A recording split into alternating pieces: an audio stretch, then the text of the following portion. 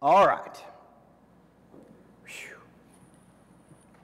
We're going to be jumping in this morning. We're actually going to be concluding our Moving Towards Maturity series. I don't know, I'm kind of afraid to say this because you may disagree with me, but this is actually week 8 of our series. I typically do not normally have series that go this long. And so I was a little surprised, honestly. Maybe it's just the season and all that's going on, but I was really surprised a couple weeks ago when I realized, man, we're almost done with 8 weeks of this series. I've really enjoyed bringing this series to you and sharing this series. If you haven't noticed this about me, one of the things that is really important to me is your growth. Is not that you get saved and then you stay there, but that you have a growing, maturing relationship with Jesus.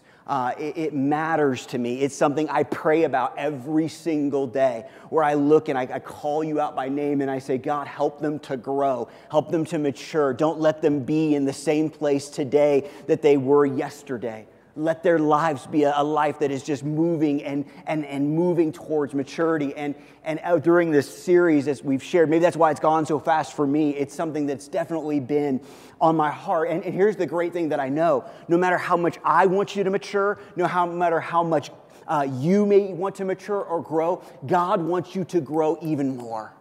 He will provide the ways to help you to do that. It's sometimes our job just to be willing to take that step.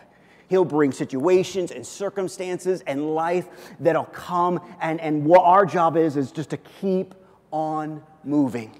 And so this morning, we're going to kind of wrap this thing up. We're going to kind of try to put a bow on this entire series. But before we pray, we're going to look one last time at our main verse for the entire series. Probably by now you can say it from memory, but it's in Hebrews 6, the first part of verse 1. It says, "Therefore, let us move beyond the elementary teachings about Christ and be taken forward to maturity." Father, we love you and we thank you. God, we thank you that you don't just save us and leave us. That, Father, you desire for us to grow and to mature, because in that, what we're really doing is we're becoming more and more like Jesus. We're kind of like when John the Baptist said, you know what, I need to decrease so Christ can increase. And here's what I know, God, the world doesn't need more Aarons. The world doesn't need more Emilys. The world doesn't need more Gordons or anybody else. The world needs less Aarons and more Jesus. And so as I grow, as we grow, as you transform us, you're really helping not just us grow in you, but helping us bring more Jesus to the world that needs Jesus. And so, Father, as we kind of put a bow on all this, as we kind of wrap up this series, God, I pray you would open our eyes, you'd open our hearts to what the Spirit is saying. We love you and we thank you. In Jesus' name, amen. As we conclude this series, as I was looking at kind of how I wanted to put the series together and kind of look at all this, I knew that as I was putting it together, I just kept going, man, I want to talk about this, and I want to talk about this, and I can't leave this out. That's kind of how the series got from basically a 4 to 5 to 6 week series to a little bit longer. And because of the length, I thought, boy, how do I bring this to a close? How do I really kind of tie this all up? Because there's a lot here. We talked about a lot of stuff and a lot of vital things that I believe that God wants to use in your heart and in your life to continue to help you to grow in Him. And the thing that I thought about was, listen, like if we share this series, if I taught on this series and listened to this series, but yet come January 5th, my life has stagnated again, that's really not what we're shooting for. I mean, if we're going to talk about keeping moving and growing and all those things and using movement as that expression of that, the thing I thought about was like, how do we share? How do I help you and me, because I need it too, to keep moving? Because like it's easy when it's on right in the front of your mind. It's easy to kind of like, I know we're talking about this, and I know I need to grow, and I need to look at this, and every week it's kind of been talked about in a different way. But how are we in January or February or June of next year? How are we going to remember that? And so I thought, like, we got to figure out a way. I have to have the Holy Spirit help me come up with a way, not just for you, but for me, to where I can kind of make sure that I don't just move now when it's in the forefront, but that I continue to move forward. Look what it says in 2 Timothy 3. In 2 Timothy 3:14, this is what Paul writes his protege, Timothy. He says, "But as for you, continue in what you have learned and firmly believed, knowing from whom you learned it." You see, it's not enough for us to just move during these seasons in our life. God doesn't want us to move in seasons. He wants it to be a continual movement towards Him, a continual growth towards Him. And remember, like we've talked about before, God's not necessarily looking at us and going, "I want you to be taking 10 steps a day." Now, sometimes when it happens, boy, those are awesome days and awesome times. But remember, movement can be an inch. Movement can be a step. Movement can be things that seem insignificant, but when you come back and you look over your life and you see that those inches turned into feet, and those feet turned into yards, and those yards turned into miles, then all of a sudden you realize that sometimes it's not about how quickly you're moving, it's just the fact that you're moving towards Christ and what He wants to do. So this morning, I want to do something a little bit different. I want to do something that, honestly, I don't think I've ever done before in a lot of ways. And I think it'll help you and me to understand and keep on moving and continue to move, because I want to put some tools in your hand to help that happen in your life and in mine. I don't know about you, but as we are entering into the Thanksgiving season and the Christmas season, I know that there's a lot of people that are very, very soon going to be getting into their vehicles, and they're going to go over the river and through the woods to Grandma's house. They're going to be doing that, and all of you that do that are going to sit down. I can tell you this for sure. If you're going to be driving, you're going to sit down and you're going to put your hands on the wheel and you're going to look down and you're going to see something in front of you called a dashboard, or a real fancy word was an instrument cluster. Now here's the deal, like I haven't gotten a car in quite a while, I'm not necessarily planning on getting one anytime in the immediate future, but I don't know how you shop for cars or trucks or whatever, but one thing that is very important to me is the instrument cluster. You go, "Aaron, that's dumb."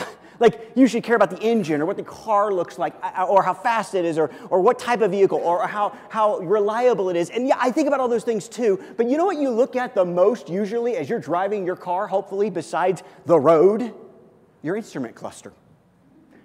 All the information you need that's pertinent to what's going on in your driving experience is there. You got how fast you're going. You got how much gas you got. You got, usually it'll tell you, not that hopefully you don't realize this already, what gear you're in, or if you're in drive or park or neutral or reverse or whatever you might be in. And then, of course, they got all these fancy ones now where it'll tell you the temperature or the time or your blood sugar or whatever, yeah, and all sorts of different things. And I like these fancy schmancy ones, you know, where you turn on the car and it like welcomes you, you know. But there is a light on the dashboard that none of us like. And you know exactly, I didn't have to say it. I could see it in your eyes. You knew exactly what I was talking about. It's the check engine light. When the check engine light comes on, things are not good with the vehicle, right? And I'm not much about cars. Like, I know you put gas in one end, you put oil in the other, and then you pray. Like, that's about my extent. Well, I can change an air filter, but you know what I mean. That's about all I can do. And I can put windshield wiper fluid in. I'm awesome. No, I'm teasing. So I got all this stuff, but man, I tell you what, that is not a good day when the check engine light comes on. And here's what I've learned about the check engine light. The check engine light will turn on, and that does not necessarily mean the car will stop. The car sometimes will keep going. And I always love people that look at me and I was like, "Hey, your check engine light's on." And they're like, "Yes, if I ignore it, it'll go away." But the check engine light is there, or it'll come on. And I've had that happen, and I'll drive to a mechanic or AutoZone or something like that, and they have one of these really cool diagnostic tools, and they hook it up to the car, and then they spit out all the money it's going to cost you to fix it, you know? But at some point, I've learned if there's something wrong with the vehicle, it don't matter how much you hope, it doesn't matter how much you ignore it, that check engine light's not going to go away. And that check engine light isn't there to annoy you. It isn't there to bother you in a lot of ways. It's there to alert you that there's some things that aren't working that should be working in your vehicle. This morning, what I want to do as we kind of really bring this whole thing to a close is I want to give you some diagnostic tools. I want to help you to be able to look at your life. And listen, you need to be doing this regularly. Okay, if you go, well, I'll do this once a year. I'm going, no, that's not enough. But as I looked at how to close this series, I kind of came with this mindset of like, God, in our lives at times, you turn on some check engine lights. And that's good. And I appreciate that. But God, how also can I be able to diagnose my own life a little bit too? God, I appreciate those lights. And sometimes, trust me, I have had them come on in my life.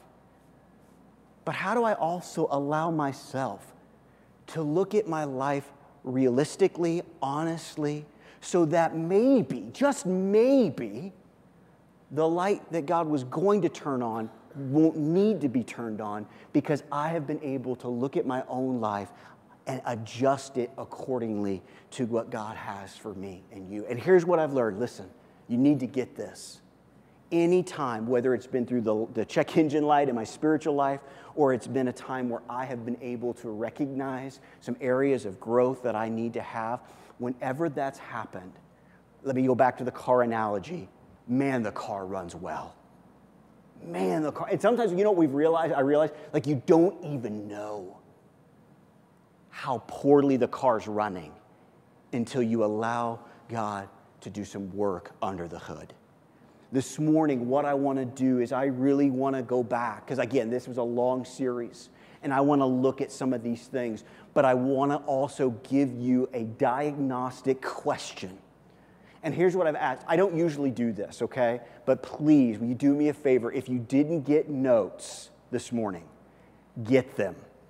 Because I want you to hold on to them. Or you can do this. Listen, they're going to be up here on the screen, okay, in just a minute. They're going to be up here, each one. Take your phone out. It won't bother me at all. Take a picture. Get this information because I want you to use this. This is a tool that I'm giving you for your life and mine to help us continue to grow and continue to mature. So right now, what we're going to be doing for the rest of our service time together is we're going to look at some spiritual diagnostic questions we need to ask ourselves often so we can continue to move and grow in our faith. And what we're going to do is we're going to go over some of the things that we hit over our entire series to not only remind you of some of those things, but also to give you that question at the end to help you in that. Our week one, we talked about this idea of kind of laying the groundwork for the entire series. And we talked about moving towards maturity. We talked about this concept that God wants us to move. It's not just a situation where, in a lot of ways, we can just stay stagnant, but there needs to be movement in our lives. We talked about the fact that not only should there be movement in our lives, but that Jesus really models that for us. Look at Mark 10. In Mark 10:45, look what Jesus says here. He says, "For even the Son of Man came not to serve, but not to be served, but to serve others and give his life as a ransom for many." Listen, if we're going to be more like Jesus, our life should be a life of motion. It should be a life of growth in a lot of ways. Jesus is saying here, listen, I came, there's movement, and I serve, there's movement in that. So Jesus is modeling this for us. He's saying, listen, I want you to be a people that is growing, a people that is not stagnant or immobile, but a people that is moving towards me and growing in me and experiencing deeper and deeper levels of what I have for them. We talked about this concept of usually what keeps us from moving or what spiritually brings mobility into our lives. We talked about a lot of different things in that. We talked about the idea of fear and doubt and distraction and failure and all these things that can kind of come and really halt our forward movement with our relationship with God, and how in a lot of ways we have to recognize those things and not allow them to keep us from moving forward with our relationship with Jesus. Question number one that we need to ask ourselves is this: what is keeping me from moving? What is keeping me? Now, here's what I'm going to give you. If I didn't mention this before, I'm going to give you 7 questions that you need to ask yourself often. So that's why you need to keep this information. So and I would say this is not one of those things that maybe you want to do like all in one day, because there's a lot of stuff here. But guess what? There's going to be 7. How many days a week is there? 7. Maybe pick a week, once a month, once every couple of months, and just be like, listen, this is my spiritual growth checkup week. And on Sunday or whenever, when you get together with the Lord in your private time, do what you typically do. But in your prayer time and in your time of reflection, look and ask this question: is there anything? What is keeping me from moving? Because here's what will happen. A lot of times, this is stuff that we talked about, fear and doubt and disappointment and all those things. Man, they can creep into our lives, and sometimes we miss it. And sometimes we need to ask that question: is there anything keeping me moving forward? And allow the Holy Spirit in those moments to reveal those things to us. So we have to look at those. So maybe on the first day of the week, start with that question: what is keeping me from moving? In week 2 of our series, we talked about this concept of basically learning that movement requires fuel. That movement requires fuel, and that fuel sometimes can be other things, but what we need that fuel to be, what it can't be of anything else, is the Word of God. That we need that fuel, and we talked about how in a lot of ways, not only do we need that fuel, but we need to start learning how to feed ourselves. We talked about going from, kind of the high chair to the bib to the apron, and how we understand God's Word and how God wants to use that Word. We talked about this concept that you cannot outwork a bad diet. Like, we think we can do that. Like, oh, God's Word's great and it's fine, but if I serve enough, or if I give enough, or if I do this enough, then that will take care of the fact that really what my spirit needs and what I'm hungry for is God's Word. And you can try to outwork it, but it's just not going to work. We need that fuel. That fuel will keep us moving. Without it, we'll find our lives become more and more stagnant, more and more not moving. And I think for a lot of us and a lot of people, what they struggle with is they think that they can eat other things and continue to move spiritually in growth with Christ. And it's just not going to work that way. We need God's Word in our lives. We need that Word moving and active in our lives. And we don't need to just be a people who come on Sundays and let me feed you. Now, that's important, and that's a part of what we do. But remember, God wants you to grow in that, so that you can be a person not only that feeds yourself, which is a massive part of this, but even have the ability to share these things, what God is sharing with you, with others. Now, I know like some of you go, oh, what, you mean I'm supposed to get up here on a Sunday? That's not what I'm necessarily meaning. What I mean, though, is you have people in your home and in your family that, man, wouldn't it be awesome to be able to look at them and say, I was in the Word this morning, and God spoke this to me, or I didn't notice this before. Isn't this awesome that God's Word communicates this? Look at this promise that comes from God's Word. In those moments, you are not just being someone that is being fed. You're not just someone that's feeding yourself. You, in turn, have kind of put on that apron. You grab that tray, and now you're serving others from God's Word that you desperately need. So the question here, spiritual diagnostic question number 2, how consistently am I feeding myself from God's Word? Now, notice here what has been underlined. Consistently and myself. Listen, I'm glad you're here. I want you to be here. This should be a part of your spiritual diet when I share and bring God's Word.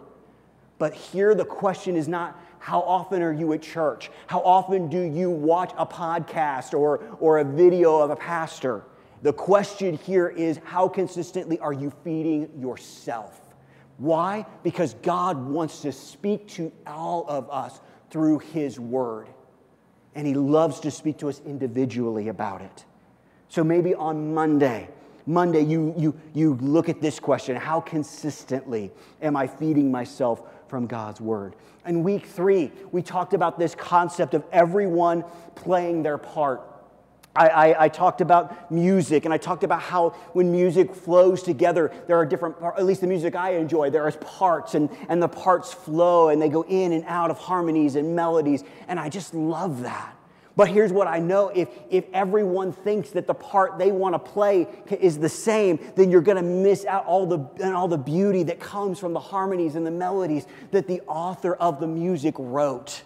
We talked about this concept that God not only assigns the parts, but He arranges the parts. He's the one who puts all these things together. He's the one who says, listen, you need to sing this part. You need to sing that part. Because here's what we need to remember. God created us. He knows us even better than we know ourselves. And there's things where God wants to say, you know what? I want to put you here so you can be a part of this and be this part and be a part of this thing. Our job is not to arrange. Our job is not to assign. Our job is to simply accept the part that God has given us to play. And when we can do that, we can really do some amazing things together for the kingdom of God. Look at 1 Corinthians 12. 1 Corinthians 12, starting with verse number 11. It says, that is 2 Timothy. Is there a 1 Corinthians? Is that right? It is, yeah. What's the next one, Linda? Yeah, that's 2 Timothy. I missed 2 Timothy. Let me just go there. Let me just turn, I got my Bible right here. When I was talking about movement, or I was talking about feeding us from the Word of God, I missed 2 Timothy. Boy, it's been leaving y'all amazed with me, haven't I? All right, here we go. So we're in 1 Corinthians 12. We're going to start with verse number 11, and then we're going to jump to verse number 27.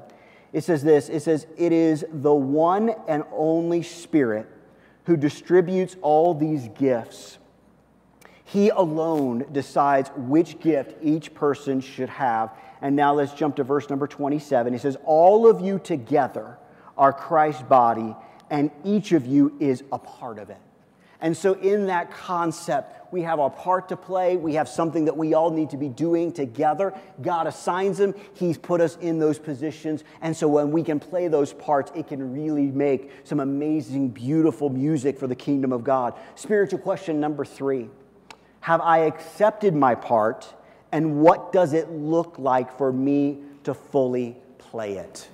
Remember, we talked about that. God assigns. God arranges. Our job is to accept it. Our job is to say, God, what part do you want me to play? And how can I play it to the full? That's what God has for you and for me. Week number 4, we talked about this concept of basically you giving people something to eat.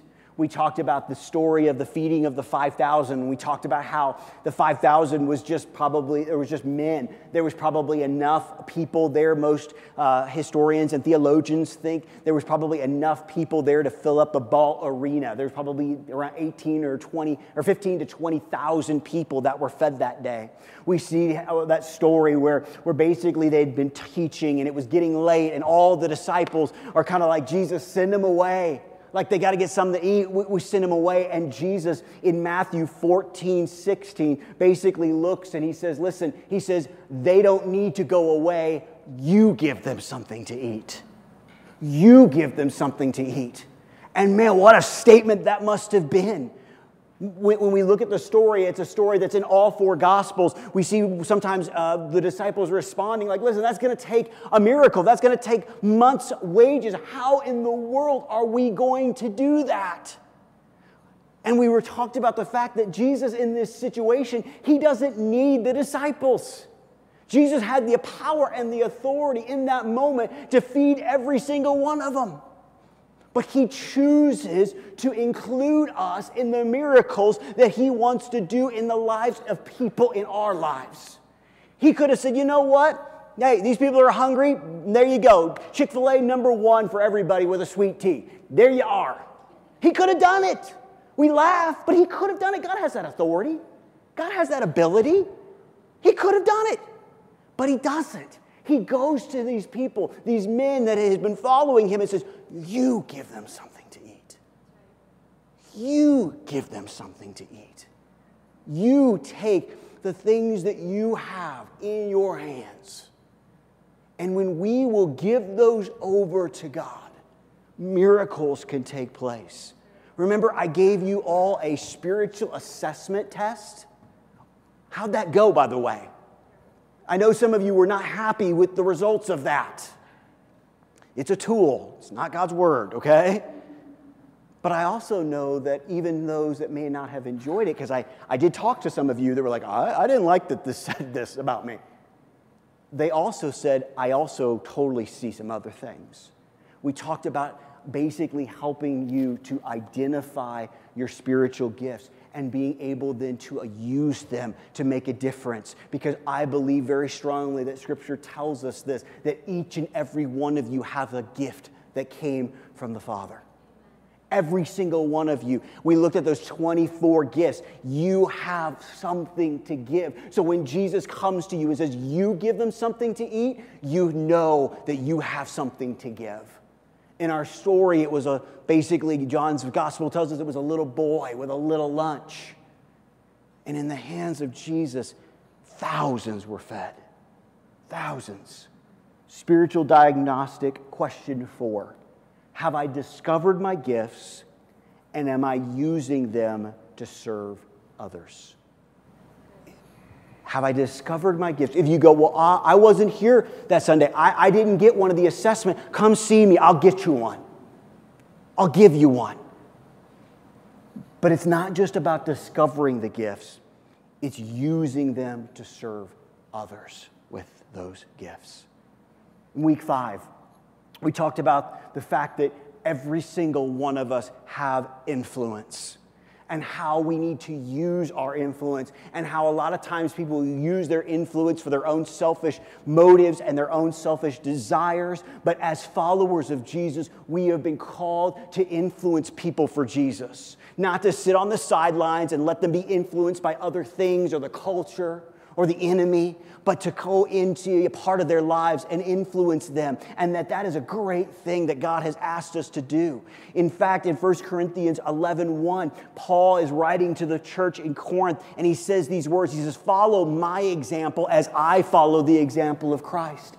That as a people of influence, we are called to do that. We are called to be people that do our very best to live our lives as an example, not pointing people to us, but pointing people to Christ. You see, what Paul here is communicating is simply this. He's not saying follow Paul. He's saying follow Jesus. When we influence people, we're not influencing them, and we shouldn't be influencing them in any other way but than to understand a deeper relationship with Jesus. Our lives should be a mirror of Him. And the ability to allow people not to see us as much as they see Jesus. We're not perfect in that. No one is. But as we grow and as we mature, our influence will hopefully get more and more and more because we are showing people who Christ is. Not only that, but Paul also writes in 2 Timothy 1:14, it says, guard the good deposit that was entrusted to you. Guard it with the help of the Holy Spirit who lives in us. We have to guard this. We have to understand. We talked about like we can't be a good influence if we're being influenced by things that are negative in our lives. And it needs to be something that we guard. It's been entrusted into us to make an impact in people's lives. And what's so great about God and what He says here through Paul is, listen, now how are we going to guard that? The Holy Spirit is going to help us. So we're not alone in this. We have help. We have a God who's like, not only do I want you to use this to influence people for the kingdom of God, to help them find Christ, understand who He is in a deeper way, but the Holy Spirit's got to help you to do that. I don't have influence is what I've heard. I'm not a very good person to follow. Listen, all of that can be said about all of us as far as sometimes what we think, but it's not true. We have an influence that we can make, and we can do it with the help of the Holy Spirit. We're not on our own. Spiritual diagnostic question number 5. What am I doing to guard and grow my influence for the kingdom of God? What am I doing to guard and grow? Okay? We all have influence. The question is, how are we guarding it and how is it growing in our lives? And that's very, very important. Week number 6, we talked about sharing our faith. We talked about how God has called every single one of us to be a witness for Him, to be someone who goes and is a light in a dark place. And we talked about some things that were very honest, and we talked about how hard that can be and how difficult that can be sometimes for all of us, because we have sometimes some unbiblical views of what it means to be a witness. We talked about the freeing spiritual aspects of what it is to understand that God has not called you to be judge. He's not called you to be jury. He's not called you to be prosecuting attorney. He has simply called you to be a witness, to share what Christ has done in you. And we talked about this amazing story in Mark where there's a man who's been demon-possessed, and man, he is bound up, and they're trying, physical things to bind him and to keep him safe, but it's just not working. And Jesus does an amazing work in this guy's life, frees him up. We see in Mark that basically Jesus says, "What's your name?" And the demons reply, like, "We're legion, like this, we're a lot." And Jesus casts them out. And I love that in the earlier part of that story, it talks about this man who's literally naked, running around with chains. He's been hurting himself. He's like calling out in the night. I mean, some serious kind of stuff. And then he has an encounter with Jesus. And I love what Mark says. He says he's sitting there he's in his sound mind. God, through Jesus, has totally and completely revolutionized his life. Changed it from every aspect, because that's what God does in our lives. That's what God did in your life when you came to know Him. Yeah, well, I wasn't running around naked. I get that. But spiritually speaking, you were dead. And Jesus came and He spoke life. And what was dead is now alive in Christ. That's a pretty amazing transformation, isn't it? I mean, it's one thing to go from a demon-possessed person to a sane person. Hey, that's pretty amazing too. But to take something dead and something that was spiritually dead and bring it alive is the greatest miracle of all time. And He did that in you, and He did that in me when we accepted Him. And so what is He asking us to do now? Is to go tell people what Christ has done for you. Look at the end of this story in Mark 5:18-20. It says, as Jesus was getting into the boat, the man who had been demon-possessed begged to go with him. But look what Jesus says to him in verse 19. But Jesus said no. No. Jesus said no. Like, what do you mean, Jesus? I mean, how great would that have been? Like, here's Jesus. He's going to stand up. He's going to speak. But before I do, I'd like to bring up Joe, who was formerly demon-possessed. He doesn't. He tells him no. But look what he tells him to do. Okay? He says, go home to your family and tell them everything the Lord has done for you and how merciful He has been. So look at verse 20. So the man started off to visit the 10 towns of that region and began to proclaim the great things Jesus had done for him. And everyone was amazed at what He told them. Jesus didn't say, listen, go preach a 3-point sermon. Jesus didn't say, basically make sure that you do this. He just simply said, go tell them your story. Go tell them what I have done for you. You know what his story was like? Listen, his story was basically this. There was a time I was bound, but God brought me freedom. You know what our story is, spiritually speaking? We were bound by sin, but because of Christ and his love and his forgiveness and his death on the cross, we can now experience the freedom. You know what so many people in our world need right now? It's freedom. It's freedom. And it only comes from him. It only comes from him. Spiritual diagnostic question number 6. Who am I praying for an opportunity to share my faith with? We talked about that being a very, very awesome prayer. That when we pray, God, give me an opportunity to be a witness for you. That I've prayed that prayer, and you know what? I've never had that prayer not answered. And when you pray that prayer, and you begin to call out for people that are bound, that need to be brought freedom, that Christ will give you that opportunity. And how we handle that and how we live in that way. Last week, we talked about living open-handedly. We talked about how in that concept, it's so much greater than what we typically think, which is how we spend our money. But we talked about how living generously and open-handedly literally means everything that flows from our lives. We talked about how there are so many areas where in a lot of ways we're kind of stingy with stuff. We kind of are given things and we hold on to them. I literally had you hold your hands together and hold them tight and realize that when God has given us things and we grab a hold of them and we don't live open-handedly, not only can those things not leave us and go to others, but we can't get more that Christ has for us. And that we have to live our lives like this, open-handedly, so that when Christ pours things into us, it naturally flows into others. And that our generosity needs to be more than just every other time or just little things, but it just needs to be a complete lifestyle change. And how we use our time and our treasures and our wisdom and all the things that God has given us. Everything that flows into us from God. It was not meant to be held on to us, but to continue to flow out to people that are in our lives.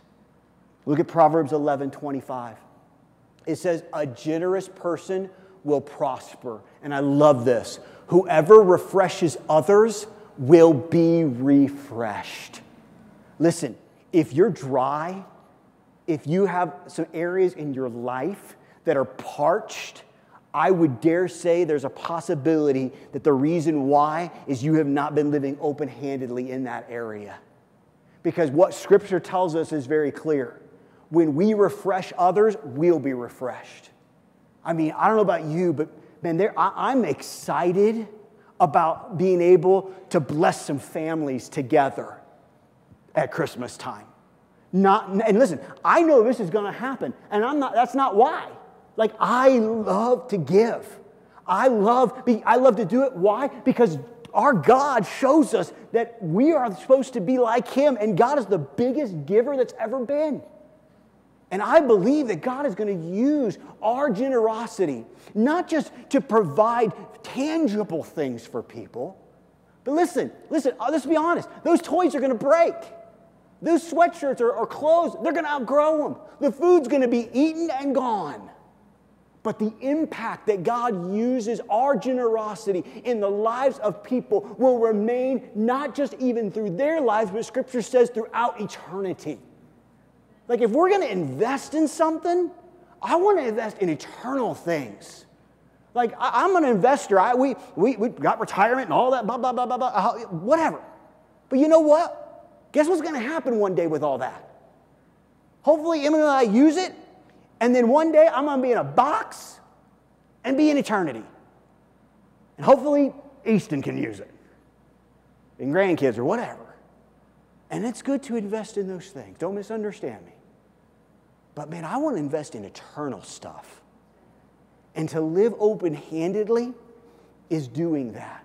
When you invest your time into someone, you're investing for eternity. When you invest your wisdom in someone, you're investing for eternity. When you give of those types of things, Those things will continue to bring forth fruit over and over and over again. Remember, we talked about this also in 2 Corinthians 9. In 2 Corinthians 9, it says this, "Now he who supplies the sower and bread for food will also supply and increase your store of seeds and will enlarge the harvest of your righteousness. You will be enriched in every way so that you can be generous on every occasion." Every occasion. And through us, your generosity will result in thanksgiving to God. Everything we have, the seed, the bread, in this scripture, everything you and I own and have is because Christ and God has given it to us. And so when we have the opportunity to give to others, not only will we be enriched, but that thanksgiving will result in those things. Spiritual question number 7. How am I flexing my generosity muscle with my time, my talents, and treasures? How am I flexing that muscle? Because here's what I've learned about generosity. It's a lot like working a particular muscle group. The more you work it, the stronger it'll get. But at the same time, when you stop working that muscle, it gets weaker and weaker and weaker. And I don't know about you, but as I'm not much of a, go to the gym and lift heavy objects, but I like to go riding. And you know what I found? The more I ride, this is mind-blowing, the more I ride, the stronger of a rider I become. But I've also noticed the opposite. If I say, well, I'm not going to ride for the next month, I'm just going to take the month off. That first ride, oh boy, it's hard. You're sore. You're working muscles you haven't worked a lot before. And you kind of like, and you have to kind of work that back up a little bit. Listen, the more you give of yourself, of everything that flows from you, here's what's going to happen. Your generosity muscle is going to get bigger and stronger. Most of us know people in our lives that are extremely generous. Do you realize they didn't wake up one morning and become that way? They had to work, some of them for years. And they're so good at it because they have a strong generosity muscle. And in that, they are very much like Jesus. Because our God is a giver.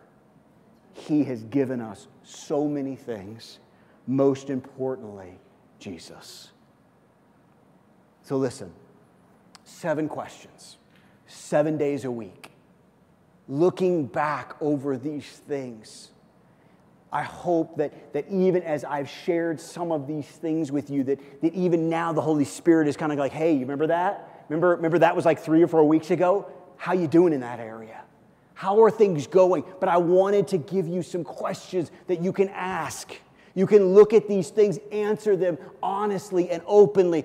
Ask the Holy Spirit, like, Lord, how am I doing in this area? Will you reveal to me? I mean, one of the great things that the Holy Spirit has come to do is illuminate those things in our lives, to speak truth and conviction when we need it. When the Holy Spirit says, hey, listen, man, maybe you're doing really well in 1 through 4, but 5, we need to grow in. We need to continue to move in. We need to allow those things in our hearts and our lives to be in constant strengthening and constant moving. And here's the deal. Here's what I truly believe. If you and I will take these 7 questions and maybe once a month or every 2 months or 3 months, whatever God kind of lets you know, and we will ask ourselves these questions. And we'll look and we'll celebrate when we look at them and we go, man, I'm doing well here. I'm growing here. This is exciting. And when we'll look at them and go, maybe I need to do a little bit better in this area. I will promise you this, because I truly believe it. Your spiritual life will be revolutionized. Not like a little bit, but like you will grow in ways that you never dreamed possible. because you're actively being involved in the movement and the growth. You're actively taking that time to look at the dashboard and say, listen, how fast am I going? How much gas do I have? Is the check engine light on? Everything's good? All right, let's put it into cruise control and keep on moving. But you know what? If there's some things I need to stop and I need to pull in the garage, that I can do that so that the car, spiritually speaking, continues to move well at the way and the speed that God has called us to be.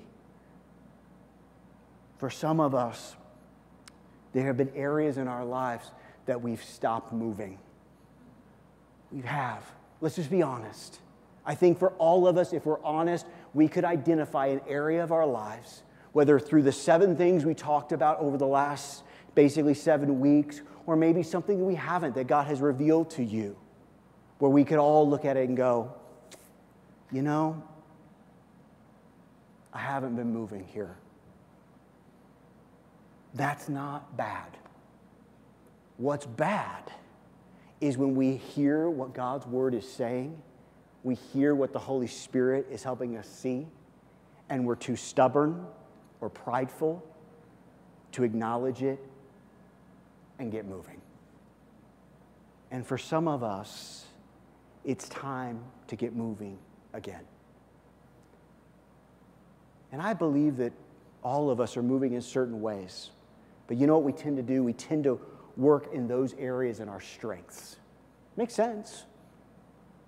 But our God wants us to grow not only in our strengths, but in the things that we're not so good at. Those things that, quite honestly, to do them, we need Jesus' help. So here's what's great. When you go over these questions and you look at them, you're not on your own. Remember what it said all the way back about guarding and your influence and all those sort of things? The Holy Spirit is going to help you. He's not going to just help you with that one. He's going to help you with all of them. You're not alone in this. But it's time to move again. As Paul is concluding his letter to the church in Corinth, and we're not going to get too much into it, but just know, some of the things that Paul wrote to the church in Corinth were some harsh things. And it had to be. They were doing some things that were not good. And he concludes his letter to them in 2 Corinthians 13:11 this way. And in a lot of ways, I felt like it was very appropriate that we end the series with this verse. It says, "Dear brothers and sisters, I close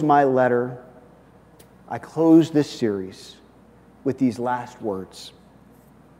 Be joyful. Grow to maturity. Encourage one another.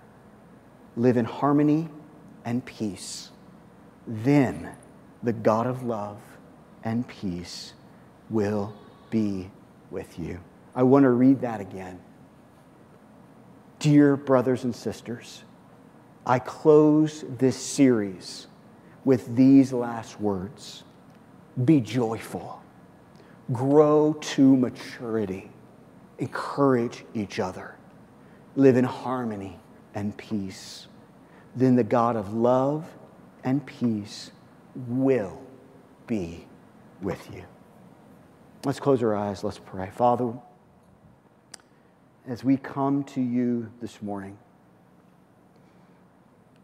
God, we have had a longer series, but I believe a very, very important series.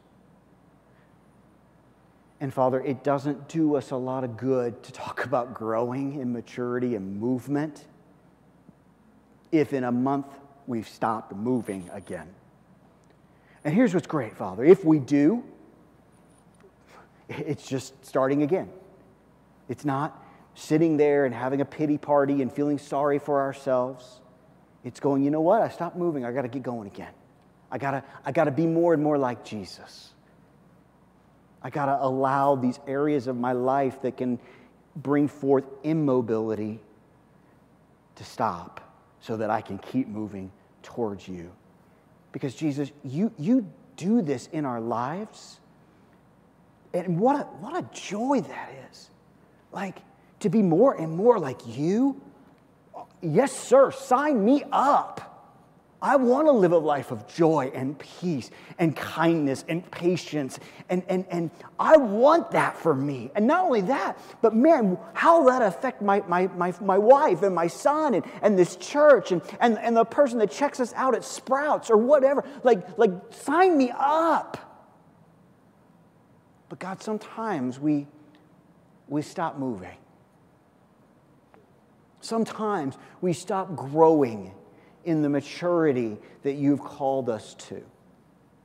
And so, Father, I pray that as we kind of put this all, kind of finish it all off, that God, that we would understand that we need to continue to grow, that we need to continue to move, that we need to be a people that grow to maturity and understand that task, that growth is not done until we're with you in eternity.